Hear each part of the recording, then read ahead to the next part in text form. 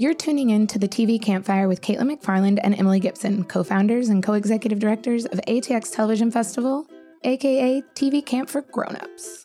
This episode is part of our series of special releases recorded live at ATX Season 7.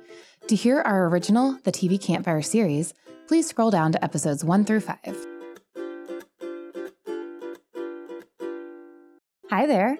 This week, we move into a conversation with Season 7's Achievement in Television Excellence Award recipient, Marcy Carsey. Okay, first off, what a total badass. Marcy landed in Austin and took over with a clan of friends for eating, drinking, dancing, and they basically talked TV for 4 days. It was the most beautiful thing I had witnessed all weekend.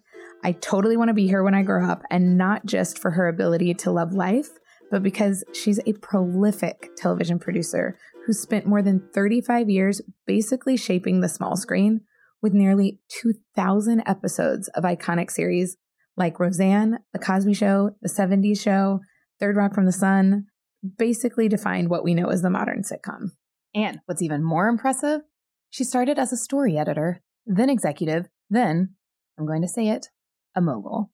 The independent studio she co-founded, the Carsey Werner Company, actually owns all of its content, which is pretty much nearly unheard of. It's absolutely insane to me. It's bonkers. And the panel is then moderated by another TV powerhouse, in my opinion. I also want to be her when I grow up for many reasons. And ATX Advisory Board member. Yes, Kathleen McCaffrey, who's the SVP of Programming at HBO. It's fascinating to hear these two women, nearly 30 years apart in their career, explore not only the specifics within the shows that led to Marcy's success, but the risk and rewards that make up Marcy's path to television excellence, including the work-life balance that is a necessity to any professional.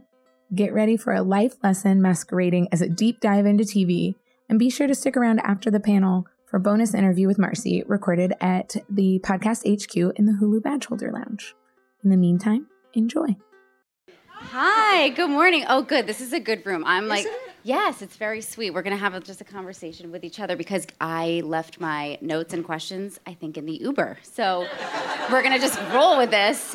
Luckily, Marcy needs no introduction. If you're sitting where I sit, she's an icon and a legacy and everything you want to grow up to be. And so I think we could just make this a conversation about how you got here and sort of, I have a lot of questions for you. And I mean, you've done, I did do my research, like 2,000 episodes of television or something. Really? Yeah.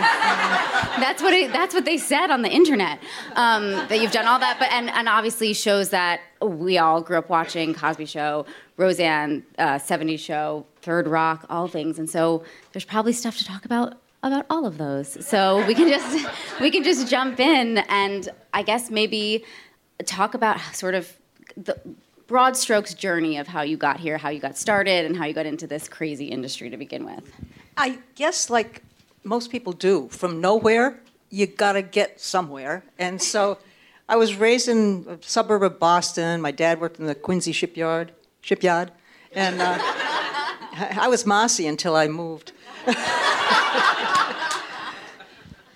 And, you know, you find out what you love by the time you're in college or done with college, and so I loved English lit, writing, acting, and stuff like that. So I saw you did a McDonald's commercial. I did a lot of commercials on the side, because I was broke. Anyway, so I went to college at the University of New Hampshire, so I had never lived in a city. Somebody my from mom New Hampshire? went there too. I think it's my mom's alma mater also. Go Wildcats. Yeah. So, having never lived in a city, I went to New York, as you would. But our dad, my brother and I, were given the greatest gift by our mom and dad. Our father said, you know, I will find the money to put you both through college. That's not your job, that's my job. The day you graduate, you're on your own financially for the rest of your life. Okay. But it was so clear. You know, it was just so damn clear. And, you know, we said, thank you. Okay, got it. And boy, that's a motivator. So when I got to New York, I took a temp job in the garment district ordering velvet. I didn't know what the hell I was doing, but it was money. And every lunch hour, I went and bothered the guy who hired tour guides at NBC. Because I loved television so much growing up. I was obsessed with television. I mean, television was introduced when I was a kid. I mean, we didn't have it before I was 10 or something. And it was just the most amazing thing ever. So when I saw that NBC, you know, that 30 Rock, that wonderful deco sign out front, oh my God, I said, there are jobs in here. There's an industry in television. I gotta get me some of that. So I finally landed a job as a tour guide after I just bothered the hell out of this guy. And he said, okay, fine, get in the locker room, just get out of here. So, and then from there, I got a job as a schlepper on The Tonight Show, which was right upstairs. That's amazing, though. Oh, it was such, oh my God, what a heady experience. 21 years old in the production office of The Tonight Show. Sounds like fun. Paul Newman walking in. Oh, my God. Anyway, I was like, huh.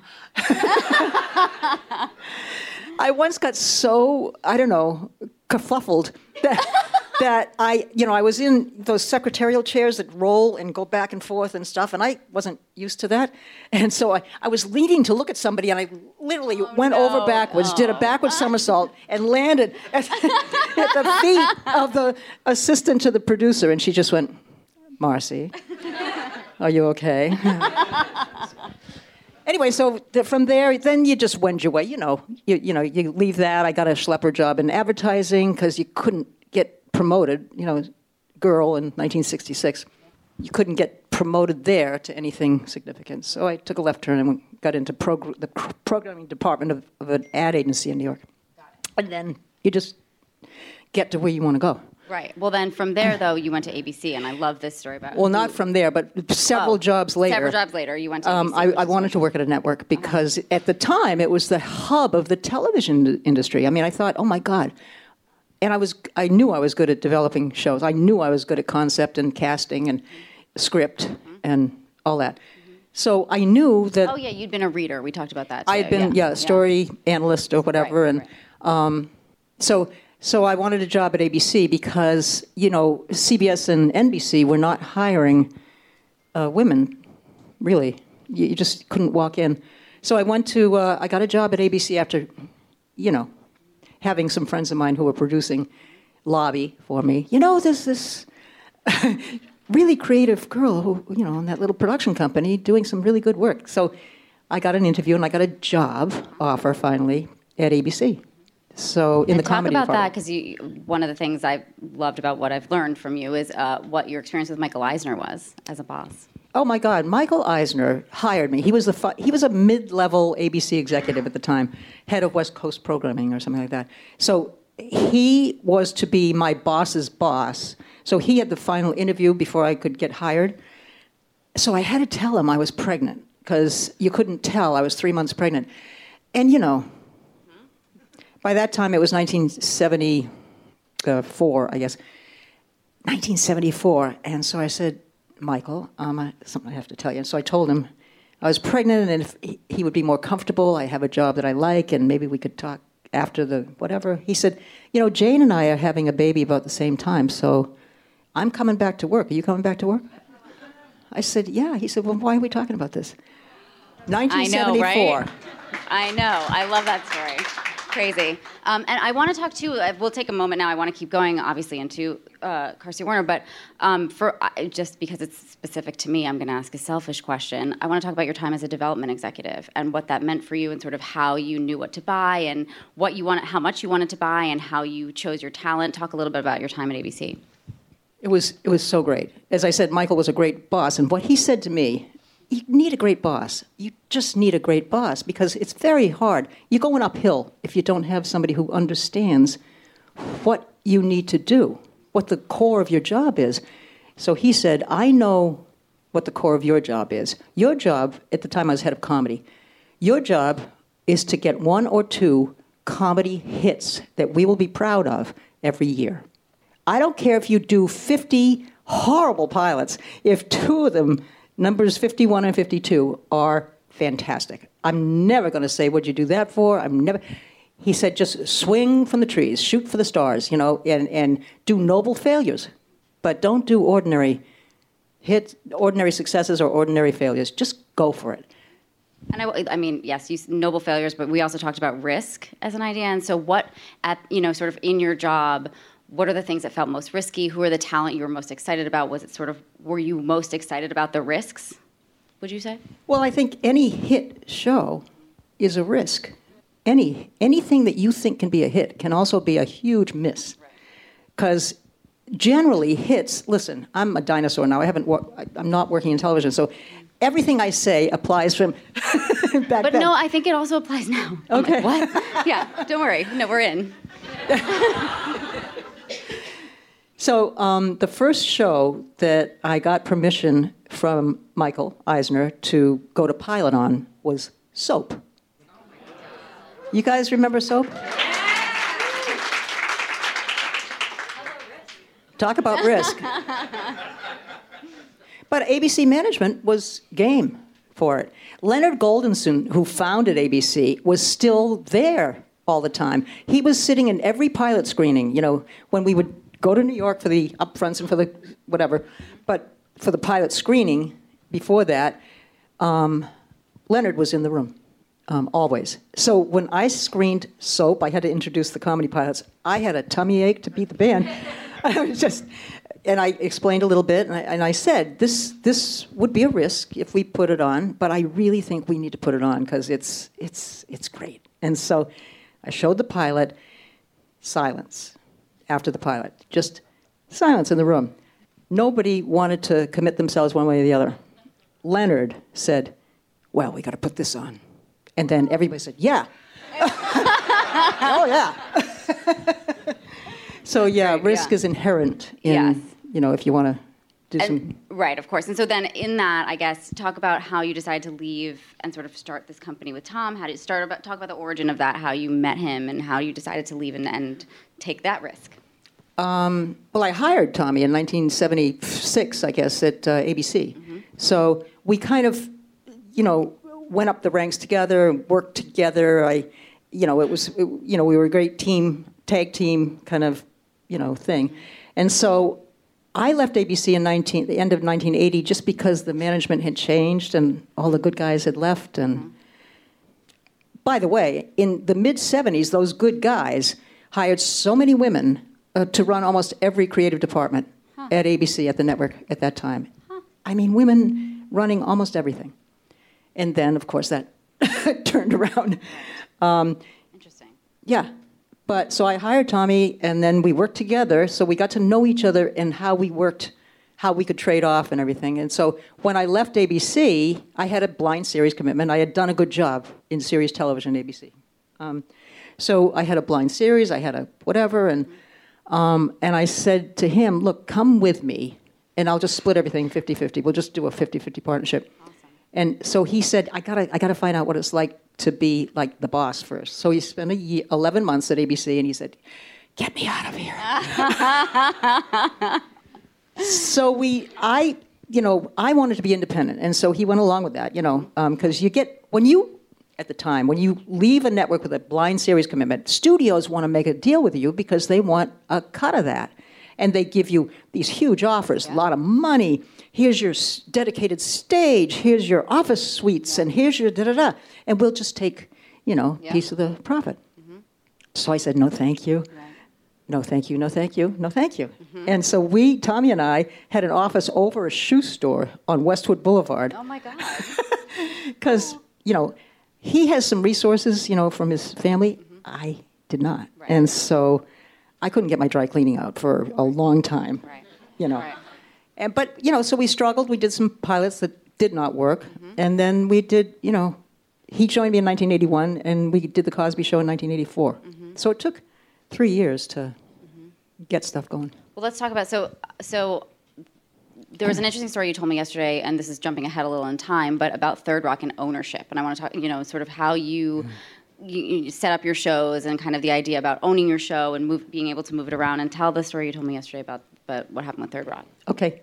I thought it was important to own the copyright of these shows, and so I didn't mind kind of struggling. I had 2 little kids, both of which I gave birth to when I was at ABC, but we were talking about risk. I have an appetite for risk, I guess. So I'd rather, risk it, because I grew up without much money, and that was fun. I mean, I had a great time, great childhood, with no money, didn't matter. And so I thought, I can do that again. Why not risk? Why not bet on ourselves? And Tommy went along with it, although it's not his nature to be a risk taker. But he there's said, trust in there too. yes, absolutely. So he said, okay. So I thought it was important to be independent. And so we were as independent as we could be. We made a little deal with Viacom for a while, and then we bought back, whatever percentage they had when we could. So the Third Rock from the Sun story was, we did a pilot on Third Rock for ABC. And they, Teddy Harbert was ABC at the time, and he was a nice guy and a friend of mine. And I said, Teddy, level with me. Is this going to make the schedule? And he said, probably not. It's like our 5th favorite comedy pilot, and we only have 4 slots. It's just so odd. And I said, well, thank you. And so I talked to Tommy and to Bonnie and Terry Turner, who created it and ran it, about maybe trying to get it out of ABC and sell it to another network. And back then, and maybe now, I don't know, networks had a 6-month hold. When you did a pilot, they had a 6-month hold on it. So they could either schedule it for that season or the next season or mid-season, or it would die. So they couldn't be embarrassed by somebody else picking it up and making it a hit. Because by the time 6 months goes by, who cares, right? It's an old, dusty pilot. So I called Teddy and 5 other people at ABC Management separately. And I spoke slowly so they would understand. And I asked them, I knew them all, I used to work there, and I said, hey, would you consider releasing that 6-month hold on Third Rock from the Sun? I understand that it doesn't fit, your needs, but I would love the chance to sell it somewhere else for the sake of the relationship. She said. In other words, my next hit is going to be on CBS if you don't do this. I mean, I didn't say that, but, for the sake of the relationship. I love it. So they said, we'll get back to you. They huddled, and I found out later the discussion was this. Well, her only market, really, other than us, is NBC. I could see an NBC liking this. So let's release it to her the day after NBC sets their schedule. So they called me, they told me that, and I said, thank you, I really appreciate that. The day after NBC set their schedule, they picked us up for mid-season. Amazing. Amazing, right? So smart. Really smart. Okay, so we should talk about some other shows you did at Carsey Werner. My therapist tells me to just ask the hard questions. So is there anything you want to say about Roseanne? I want to talk to your therapist. I know. She usually says lead with them, but here we just eased into it, right? No, right, listen, I am very proud of the show that we did originally, and the show that I didn't work on this one because I'm not working in television, but I thought the show, the reboot, was terrific. Great job, great work. So all I can say is, because I'm as distant from it as you guys are, it's a shame. I mean, a couple of hundred people doing really wonderful work, crew, cast, writers, from the original. Huh? From the original. Yeah, a lot of the writers, crew, whatever, worked on the original. So, to have that work so well and be so creatively interesting, and to have it just disappear like that when everybody thought they had a gig, the 200 people, 300 people. Had jobs. Yeah, so that's a shame. Yeah. We did it. Got through it. Right? So now we can go on to easy questions like Bill Cosby. Is there anything you want to say about that? And then I swear we're moving on. All I can say is, we were so proud. I am still so proud of that show, too. I thought that was a wonderful show. It was a life changer for so many people who have talked to us in the decades since and just said, I grew up with that show, and thank you so much. It really did change my life. And so that stands. I mean, the impact was what it was. And all I can say is life gives you these surprises. The Roseanne political stance, what a surprise.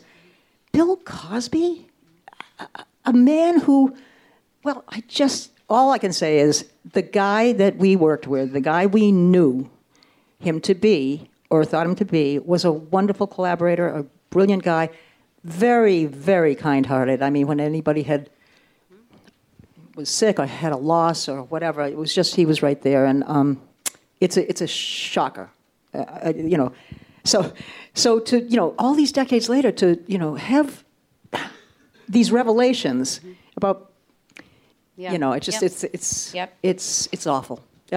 But it happens. Well, so now we can talk about your experiences with these shows and sort of as someone who is creatively involved, how you work with those creators, sort of what you think a creative relationship should be in, you know, when you're making a show, when you're developing a show. Like, talk about sort of the highlights for you in, you know, sort of in your life in terms of like who's a great collaborator and who are the people who you think, and how do you know? Like, is it the magic that happens between you and a talent, like a piece of talent? Like, how do you? Are you talking about writers in particular? Writers, anyone throughout who are you when we were talking a little bit yesterday about, like, for me, every once in a while something comes along and you just feel like it's magic, and there's someone sitting there and you're like, you are a talent, and it might be risky, but I believe in you, and I get excited every day to read your scripts, to be part of this. And talk about some of those experiences for you. Are there any highlights that you would, you know, when you're looking back at the shows that you've done, which are obviously iconic, what are like the special moments for you in there?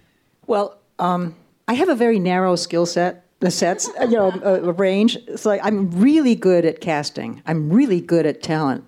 You know, I'm really good at script, and I guess concept, because I am the audience. I mean, I think the best. I'm sure you do this. The best development people, the best programming people, are people who see this stuff from an audience's point of view. You know, I am the audience. I'm not programming for other people out there. I'm programming or producing for me. And if I like it, there's got to be some other people who like it, because I'm just a regular person, born and raised in a regular way by regular people. And, you know, I kind of am part of that audience. So, but for some reason, I do know a star when I see one. And so it was a pleasure to build a show around Robin Williams when I was at ABC, to build a show around Roseanne, Bill. We didn't always do it that way. Third Rock was an ensemble, but Lithgow was so great, you know. Yeah, yes, amazing. And then you said also, in terms of, again, this is a slightly selfish question, in terms of when you're giving notes, you said something yesterday about how being a woman actually helped you in the notes process, which I found fascinating. Yeah. Kat was asking me, you know, well, we were talking about the good things and the bad things about being a woman, or in my case, having been a woman. Can you believe that came up? Weird. Yeah.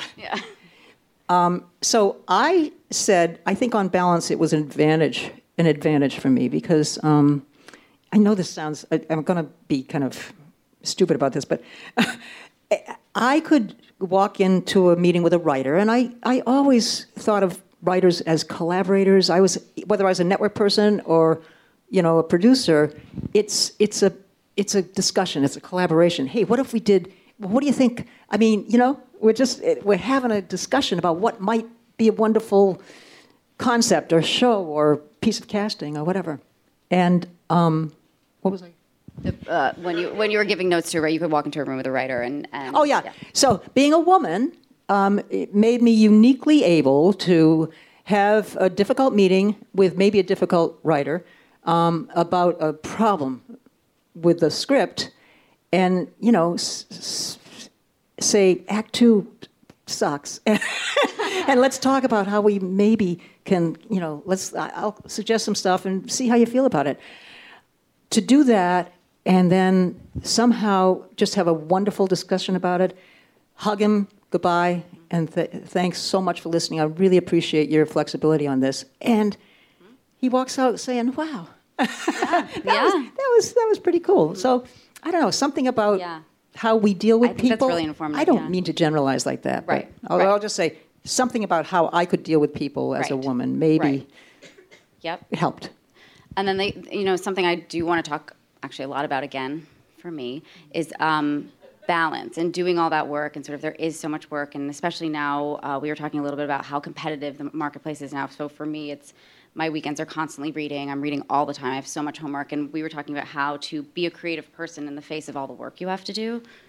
You know, I had 2 babies when I was at ABC. Nobody was having babies in 1974 and 1977. Nobody was having children. The Equal Rights Amendment was in the air. Everybody thought, that's going to pass any minute now.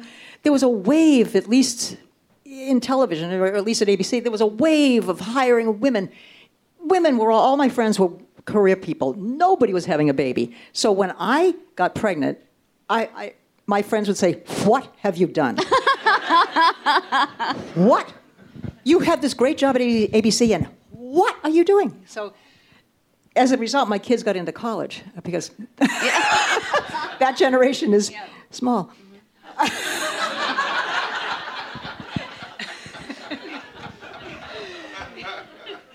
But,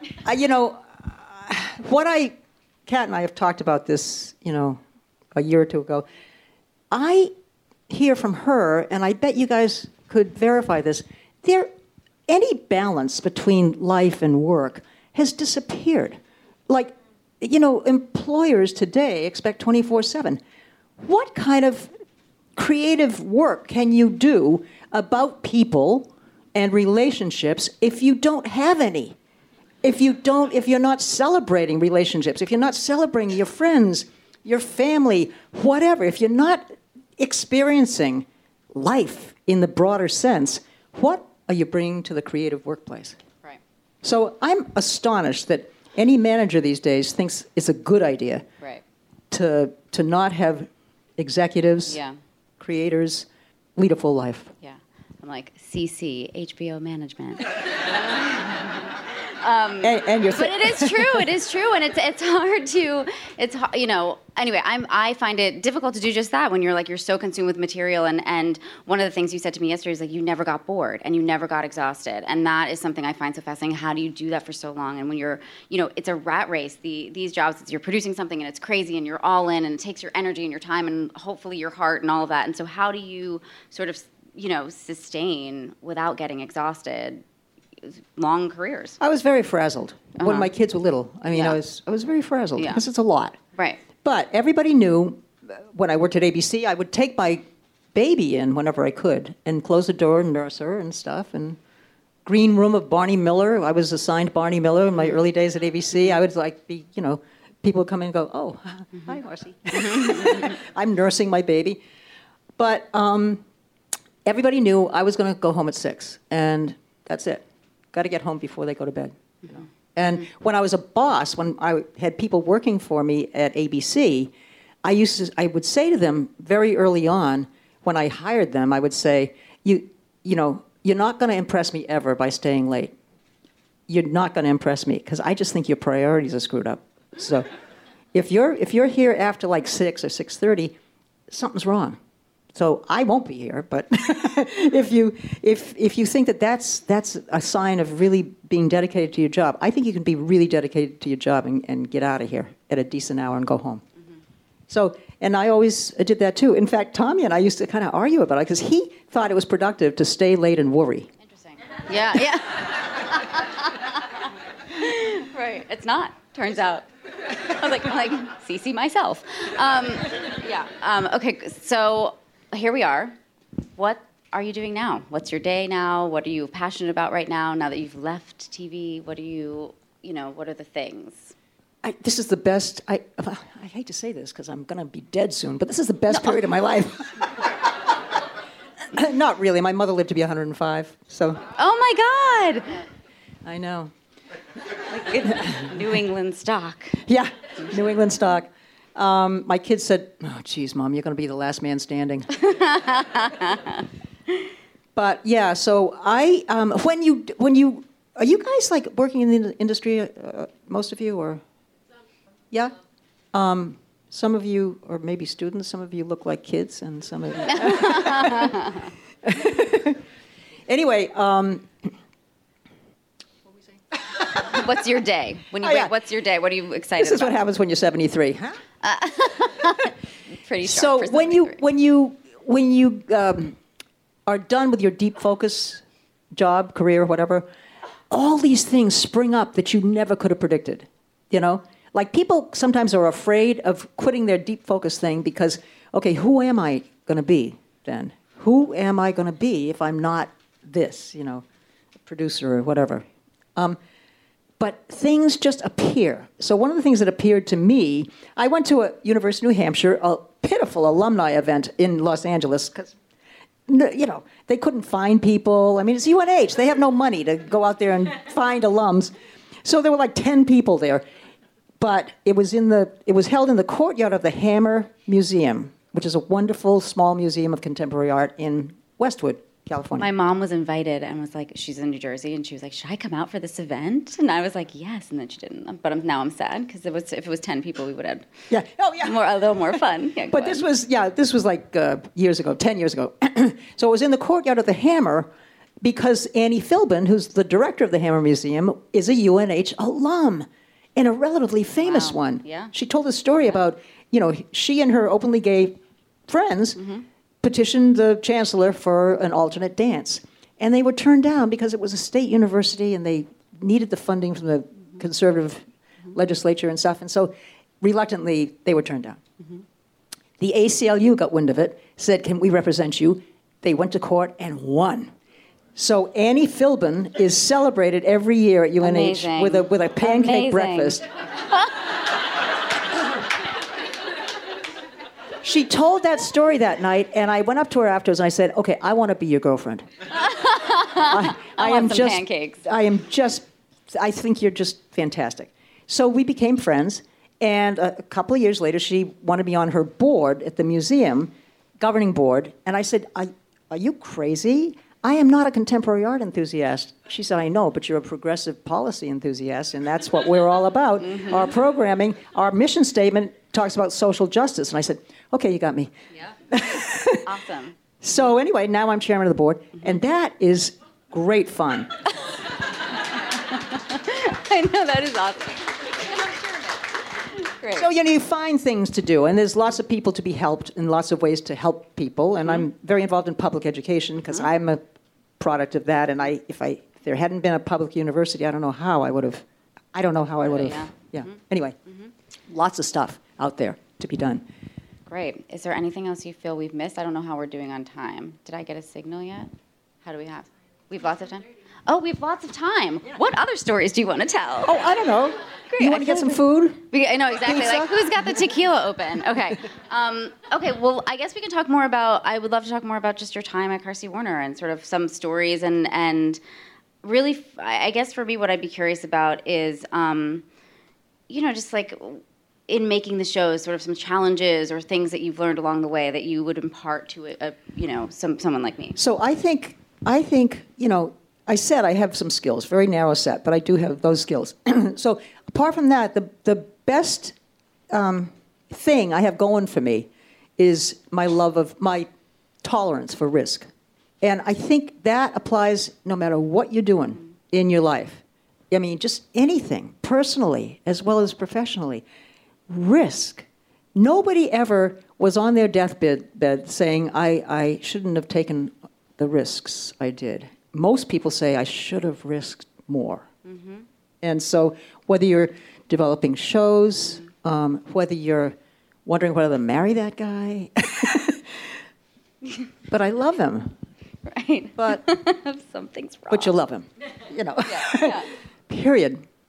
But anyway, so risk-taking, should I have a child or two while I'm working at ABC? Stuff like that. Right. Should I tell my management I'm going home now because I need to live a life? Risky. Okay, so then are there, just what's something that you, sort of a hiccup that you went through that you can recall? They're like, in sort of navigating it, I guess really what I'm asking is, okay, I'll just be, whatever. Talent can be difficult sometimes, right? So like sometimes it's just, and it feels like it's, and especially now for me anyway, with like an iPhone, you're constantly dealing with it, and sort of getting out of things gracefully is always something that I'm curious about, and sort of how to be very honest and transparent with someone, but also to, as you were saying about the writer, be like, but I love you in the end. So any, sort of advice about that I think is really useful, because I think one of the things about this business is like how to say no well, and you can't, you like sort of this, how to make a no feel good is it's something I do have to do every day, and I find it really hard and exhausting. And how do you not take it personally when you know? For me, again, I'm sort of, people send their scripts into HBO, and if it's a no, you know you're breaking someone's heart, right? And that's kind of like, it weighs on you. So anything about that in terms of like how to give a good no? Is honesty really the best policy? What do you think? It depends on, obviously, there's 1,000 ways to say no, Yeah. depending on often, you're dealing with a writer, let's say, or a writer-producer, who you like and admire. It didn't work, whatever he or she is doing. Either the script needs a lot of work, or it didn't work at all, or we're not going to pilot on it, or there's a pilot and we're not going to series on it. Those are tough. Yeah, really tough conversations. But you're working with this person because you really admire what they do. Otherwise, you wouldn't be working with them. Right. And you wouldn't have ordered the script, or you Right. wouldn't have ordered the pilot. Right. So you just say, we've got to do something else right away. Please, this is just what this network or what we as producers think we can sell, or Right. what the network can put on. I've Right. worn those two hats.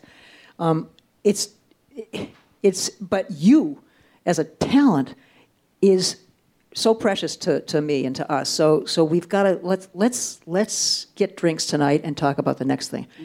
That's one way to do it. Right. And then what's a no? Is there a no that you got that you sort of never got over? Who do you still want to fight?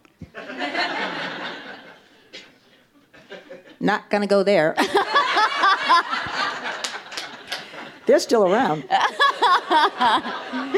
Fair enough. It didn't happen often, because we're the first ones to recognize usually when something's not working.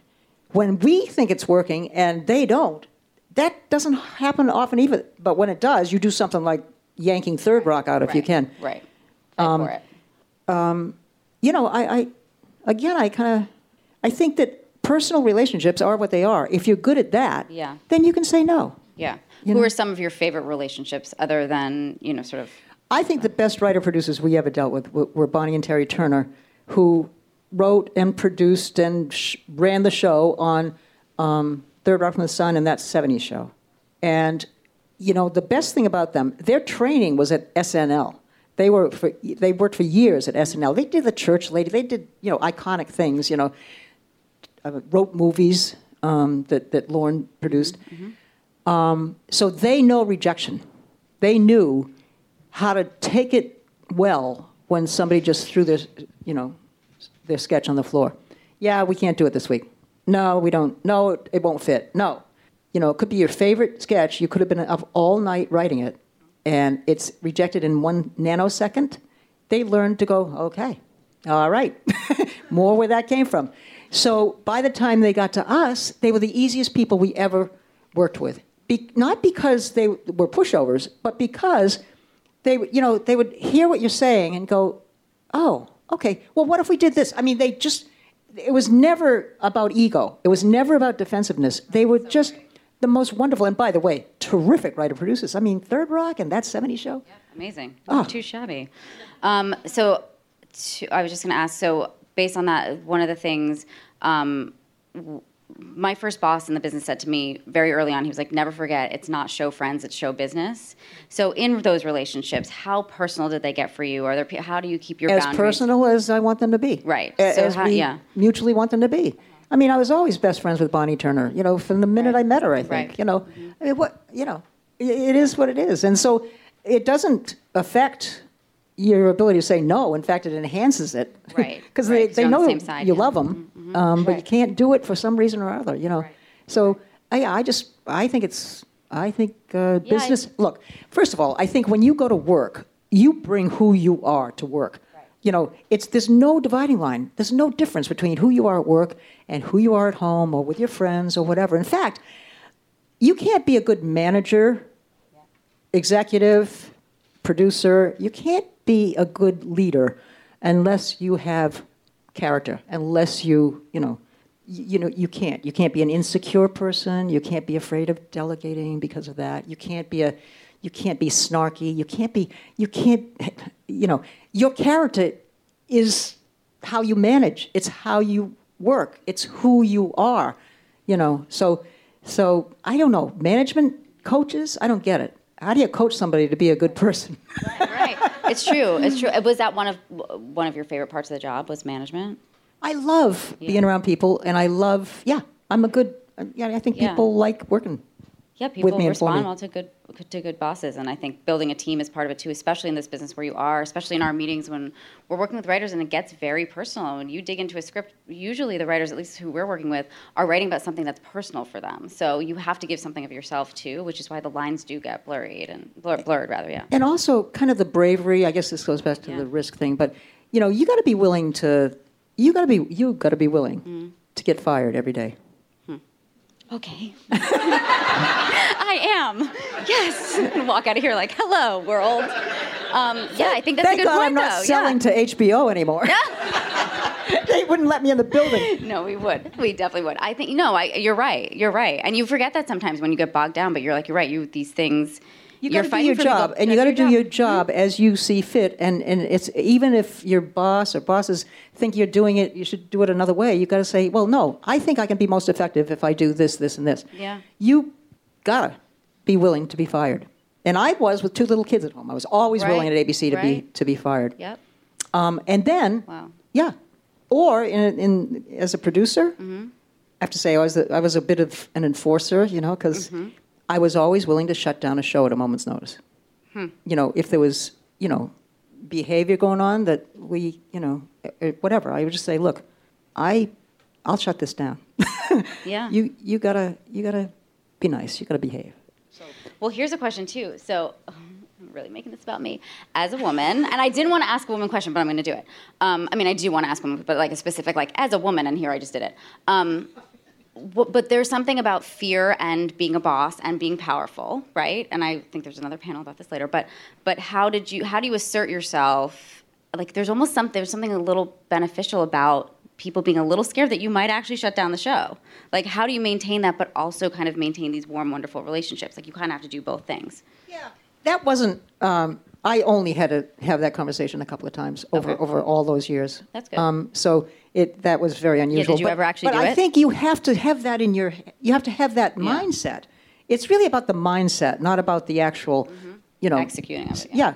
Because if you have to say, this is how it has to be. This is how people behave. This is how we're gonna. Right. But people believed you when you said that, which is great. But sort of establishing that. Right. But you do your work. You do your job.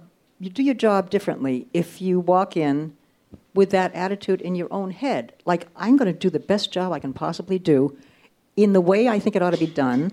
And if I get fired for that, okay, I'll find another job. I know that sounds like simplistic, but look, I had no resources, and I, put that in my head. I know it sounds simplistic, so... It doesn't. It doesn't. Because, it's... people need to keep a roof over their head, and so did I. Right. But somehow I just thought, I can always get another job. And I'm the nice thing, too, you find about, you can get another job. Right, that's what I was going to say. It's like you bounce back some way. It might be at the House of Pancakes, but But it's another job. Exactly. Hard work is hard work. Okay, I'm going to not be selfish for a few minutes and let other people ask questions. Yes. Is there a mic? Shout it. Oh. Hello. Hi. Big fan of everything you've done. I have sort of 2 short questions. One is, in the early 80s, I researched sitcom history. I'm a huge sitcom fan, and there was before The Cosby Show in the early 80s, there was not really any sitcoms that were popular or in the top 10. Yeah, and you said you were not having success for 3 years also on your own. Did it ever cross your mind, like, are sitcoms dead, or you were just confident, no, they'll come back? And Great so question. My other quick question would be, did you ever want to do what Norman Lear's doing and come back at this stage of your life and make something else?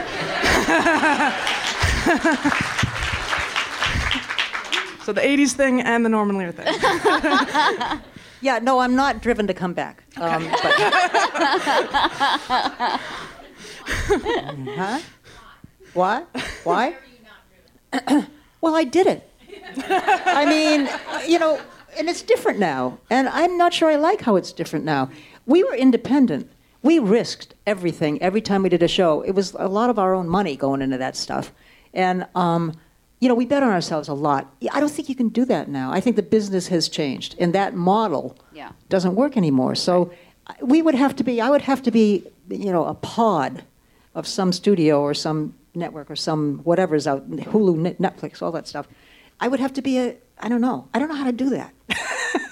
I'm too feisty. I don't know. I don't know. So yeah, for whatever reasons, I'm just not driven to do that. Life is full of wonderful things. And now, I can watch it, and I don't have to produce it.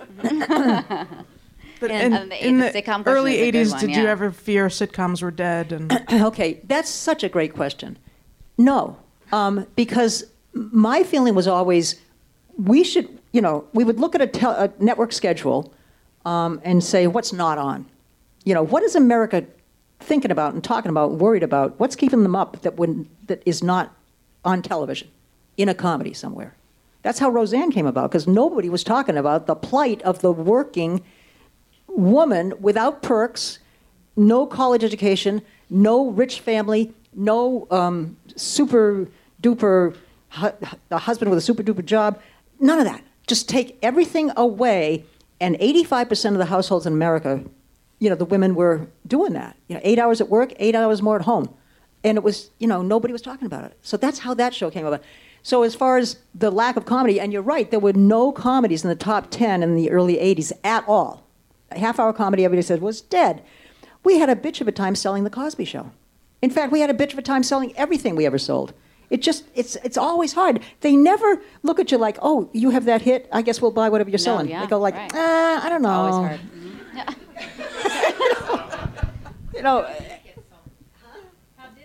The Cosby Show, how did it get sold? Was NBC was in such bad shape at the time. I mean, they were not having good luck in their programming. I think it was a filler. I think they just needed something. And then when they picked it up, I don't think they thought it was going to work. And, by the way, they didn't like the concept because they thought, well, this is no concept at all. How did we promote, Rudy's goldfish dies? it was really sad. Where's the sizzle? But we held fast. They wanted Bill to be a Las Vegas comedian, talk to the camera, the George Burns model, and then go in and out of sitcom. We just said, no, it's got to be what it's got to be. This is a guy who has talked about the commonality of the human experience for his entire career, and that's what it has to be. And he has to be the first, this has to be the first African-American family that is not dealing with on what African-American families do on television. Being too poor, not enough money, not enough whatever. This has got to be something else. This has got to be, let's show people something else, right? That hasn't been really shown before. And he was the guy to do it. And because, well, anyway.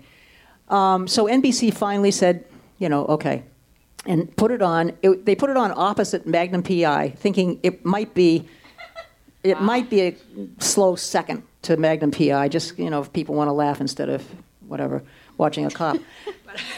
But so, yeah, they put it on thinking it was not going to work. And we delayed sending them rough cuts. We were shooting in Brooklyn, and they were in L.A., and, those days you had a FedEx rough cut, a 3/4-inch tape rough cut back to them, and we would say, oh, didn't you get it? Check the mailroom. We did, didn't we send it? Yeah. And so they thought it was going to be a failure because we would over-tape. I mean, for a 22-minute show, we would do a 45 or 50-minute taping and let Bill ramble when he had to, because between Jay Sandrich, who was the director of almost every episode for 3 years, the first 3, and Felicia Rashad, who knew exactly how to get Bill back to where he needed to be so that they could cut. Yeah. Amazing. Yeah, she would, if she had to, she'd just grab him by the sweater and just say, and another thing, just to get him back on story and just to get, so this ramp, so Garth Anseer, who was our program network executive on the show, would come to Brooklyn and watch a taping and just go, oh my God, that show is a disaster. It's like 45 minutes long. It's like a disaster. How are they ever going to cut a show out of that? And of course, snip, snip, and bam, But we didn't. We delayed the rough cuts because the other reason is we wanted to own the copyright on that show, And if they had thought it was a hit, we were just on the Yep. cusp of the FinCEN Right. rules. It was in the air that the FinCEN rules were going to change so that networks, they didn't used to be able to own shows, but it was in the air that they were going to be able to. And so we just wanted them to think it was a failure. Yeah. Fascinating. Yeah. And then it wasn't. And it wasn't. Yes, go ahead. How do you think the difference is, like, when you were doing shows and acting and all that versus how they have to sell them now? I mean, there's 50% more. I mean, you know, it used to be the top 3 networks and maybe even on, and now you don't even know that a pilot's come out because it's on, you know, for 3 episodes, and then they're like, oh, do you think it's hard, like, different, same? I mean, still You know, Kat should answer that. I have no idea. You know, I've been out of the business since 2005. I love it. I'll tell you. Yeah. But I Since imagine then, it's it's gotten way different, exhausting. right? It's very different. Even since I've been at HBO 10 years, like I've said yesterday, Netflix was only red DVDs then, like when I started HBO. And so now just a pitch walks in, they're like, okay, thank you for hearing our pitch. We're going downstairs to Hulu. We're going across the street to Amazon. We're going over to Apple after this. And there's so many more buyers, which I think is great news if you're a writer piece of talent. Like, you will sell something somewhere. You will get your show. But now it is harder for us to be discerning and sort of, you know, be careful about making sure the good stuff really gets through and you're not being, you know, bogged down by just all the content. So, yes, Leslie. Oh, boy. I'm curious, if you were, what would you have done, if, not to bring up Roseanne, what would you have done if you were still a producer on the show right now? Do you think ABC made the right decision? I totally understand why they made that decision. So, because I was not in the room, I had nothing to do with that show, I honestly, but I'm comfortable with it. I mean, I understand. ABC, just as an observer, seems to be doing a great job diversifying its programming and its executive ranks. Yes. And That's so, awesome. and so to have that kind of, I think it's just not what the network wanted to, you know, have represented. Do you think, follow-up, do you think that there's talks right now of trying to bring back the show in some form without her either involved on screen or as a producer or any way financially? If you were to repitch the show today without her, what should that show be at? I would have a very difficult time.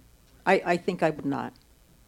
I think I would just say, okay, we had a wonderful run. We had you know, I love the show that we did all those years ago, and I think this reboot was great, and I would just move on. Yes. Hello.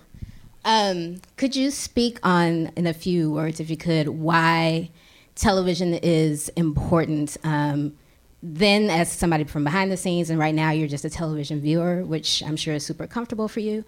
How the ways that you believe and know that television is important. I know, to me, beyond just the storytelling, the representation of life, even I understood branding at a younger age because I was so used to seeing Carsey Werner at the end of a show. And I'm By like, the way, same, really good point. yeah, and it's like, oh, okay, I know that if I see this is probably going to be something that I like because I've seen so many shows with that behind it. What are different ways for you that television is important and, like, on the whole, that television is important? Thank you, bye.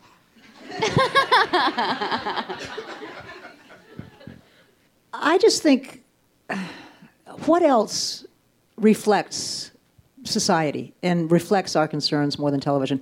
What else, you know, comes into your home and talks about stuff that you're thinking about and talking about every day, and like shows a different aspect of life, a different way of thinking, a different approach to the world?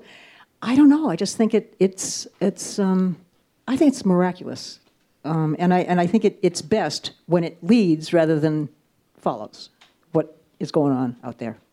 Does that? Yeah, it's great. That's great. We have time for one more. Oh, I'll do 2 more. If you guys go quickly, go ahead. And I know you touched on it a little bit, but is it possible to separate the art from the artist? I mean, there's a lot like you've had in with Woody Allen. It's just very hard. I just can't give up the appreciation for that, but then it's just that dichotomy of, like, I don't like that person, but I can't give up my appreciation. So just more your thoughts on that. That's a tough one, isn't it? It's hard for me, too. But then, you know, I kind of go back to, like, I don't know, the old masters or you know, wonderful artists that are iconic from our history. Some of them were not nice people at all.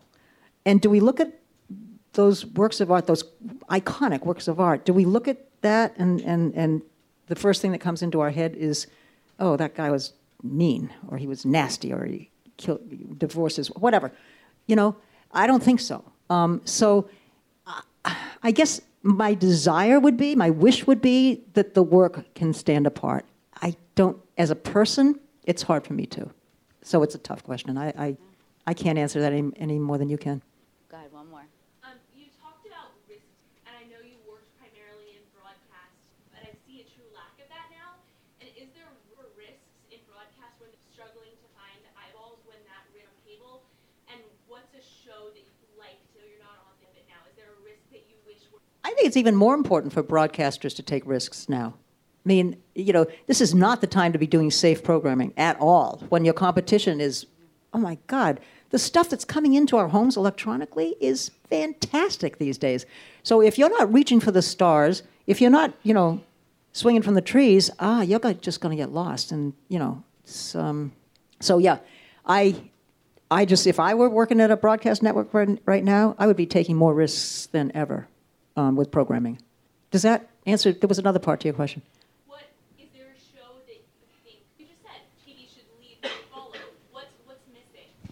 Yes, tell me what show you need and I'm going to buy it. Please say it now. No one tell.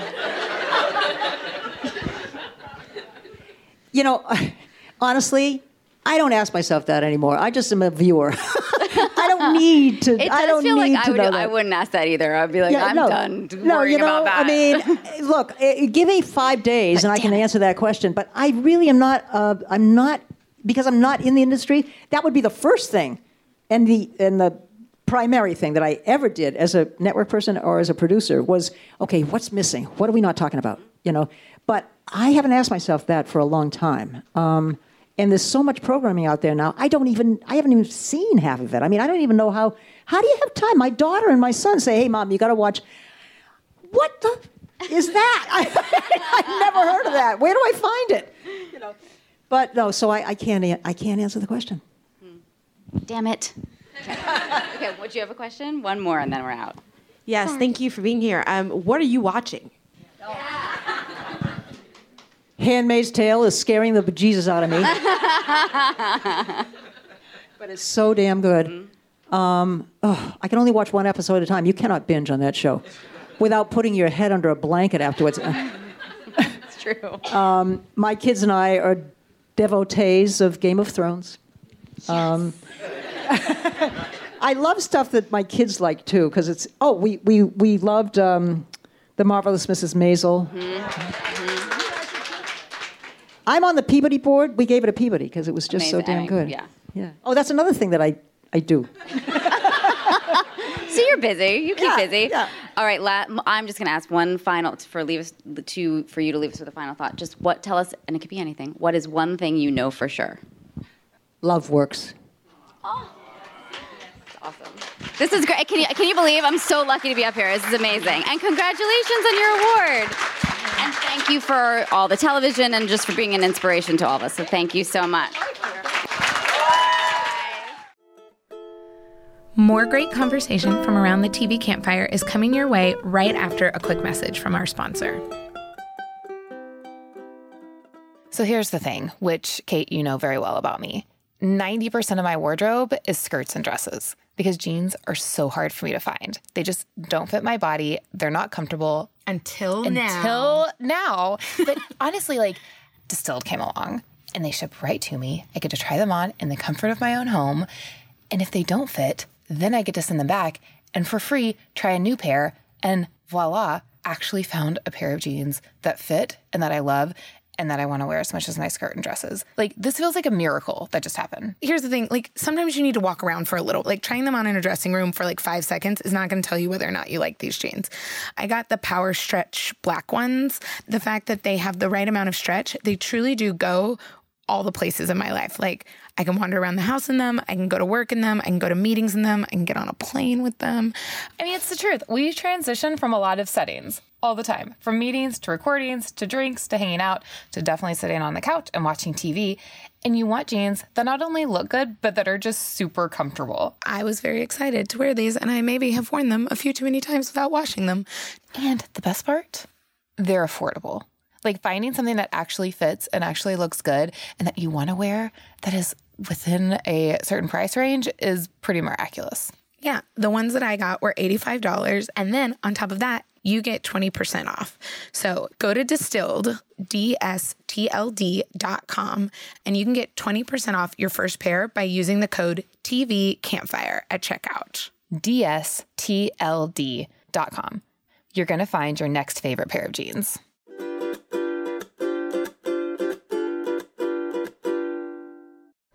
Thank you so much, Marcy, for being here. This morning you were here for the ATX Television Award in Excellence for all the years you've worked in television, and we're here to celebrate television. And I read on your description that you have produced over 20,000 episodes. I thought it was 2,000. You said 2,000? Did I just up I thought it was 2,000, but I'm not counting. But somebody said 2,000. I hope it's 2,000, not 20,000, because I would be at 208. Okay, so let's stick with 2,000. Do you still love television? I do. Yeah. Always have, always will. You love watching it still? I have always loved watching it. That's why I went into it. Yeah. Why did you get into television? Was there a show that inspired you? Television was introduced to the nation when I was 10 years old. It didn't exist before that. And so it was, to me, a miracle. It was so fascinating. And I've loved it since I was 10 years old. It was magic. It was, yeah. And so when I discovered there was an industry behind it, oh my God, have to do that. And we love television here. So what else are you watching right now? Well, it scares the hell out of me, but I watch Handmaid's Tale because it's so good. Just so good. I love This Is Us. I love I'm sure what you love. Yeah. It's always fun just hearing. It's such a starting point of a conversation to ask somebody what they're watching on television, because I feel like you can immediately either learn about a new show or immediately connect to that person, right? You said This Is Us. I watched This Is Us. So now we have something in common. Yeah. And that's what television has always done. It's like it's gathering around the campfire. Yeah. It's millions of people experiencing the same thing.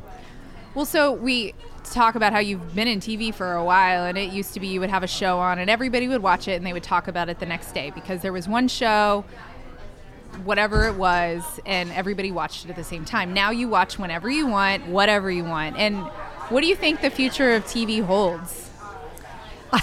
I don't know, and I don't have to think about it now. Honestly, I was a broadcast executive before I was a producer.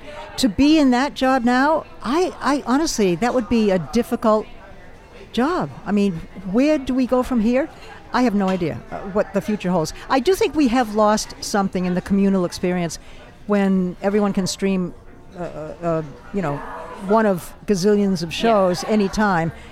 I think we've lost that sense of the campfire and the discussion afterwards the next day. And so, but we've gained this access to so much beautiful programming. Right. But I can't talk about the future. I have no idea. I like your answer. A fun question we're asking: if you could give anybody an Emmy or any show an Emmy right now, who would you award an Emmy to? Well, after The Handmaid's Tale, which I just told you how much I love it. Probably Handmaid's Tale. Yeah. Okay. I guess, that would be the top of my list. And are you getting to enjoy Austin at all while you're here? Oh, my God. We're having the best time. I came with 6 girlfriends. Oh, well, that's perfect. Yeah, so we are having the best time. What a town. Awesome. It's just so full of buzz. Was it your first time here? First time. Perfect. Yeah. You getting barbecue? No. No? Queso? I'm so from Los Angeles. I have a salad. Thank you for joining us around the TV Campfire. Thank you so much for being here. We really appreciate it. My pleasure. Thank you. In addition to bonus content and exclusive interviews and new original series coming soon. Find us on Twitter and Instagram at ATX Festival, and let us know what you think using our official hashtag the TV Campfire. Please rate and subscribe to the TV Campfire on iTunes, Stitcher, or wherever you get your podcasts. Season 8 of ATX Festival will be June 6th through 9th, 2018.